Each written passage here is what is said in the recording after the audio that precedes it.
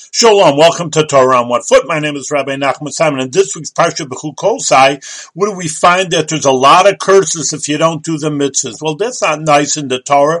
Torah is chesed. We always say Torah is kindness. So why are they putting the curses? Well, that's what we need Chassidus for. Chassidus has these interpretations of why the curses are really blessings in disguise. That even though that a person may think outwardly that they don't look good, but really, in essence, they're really good.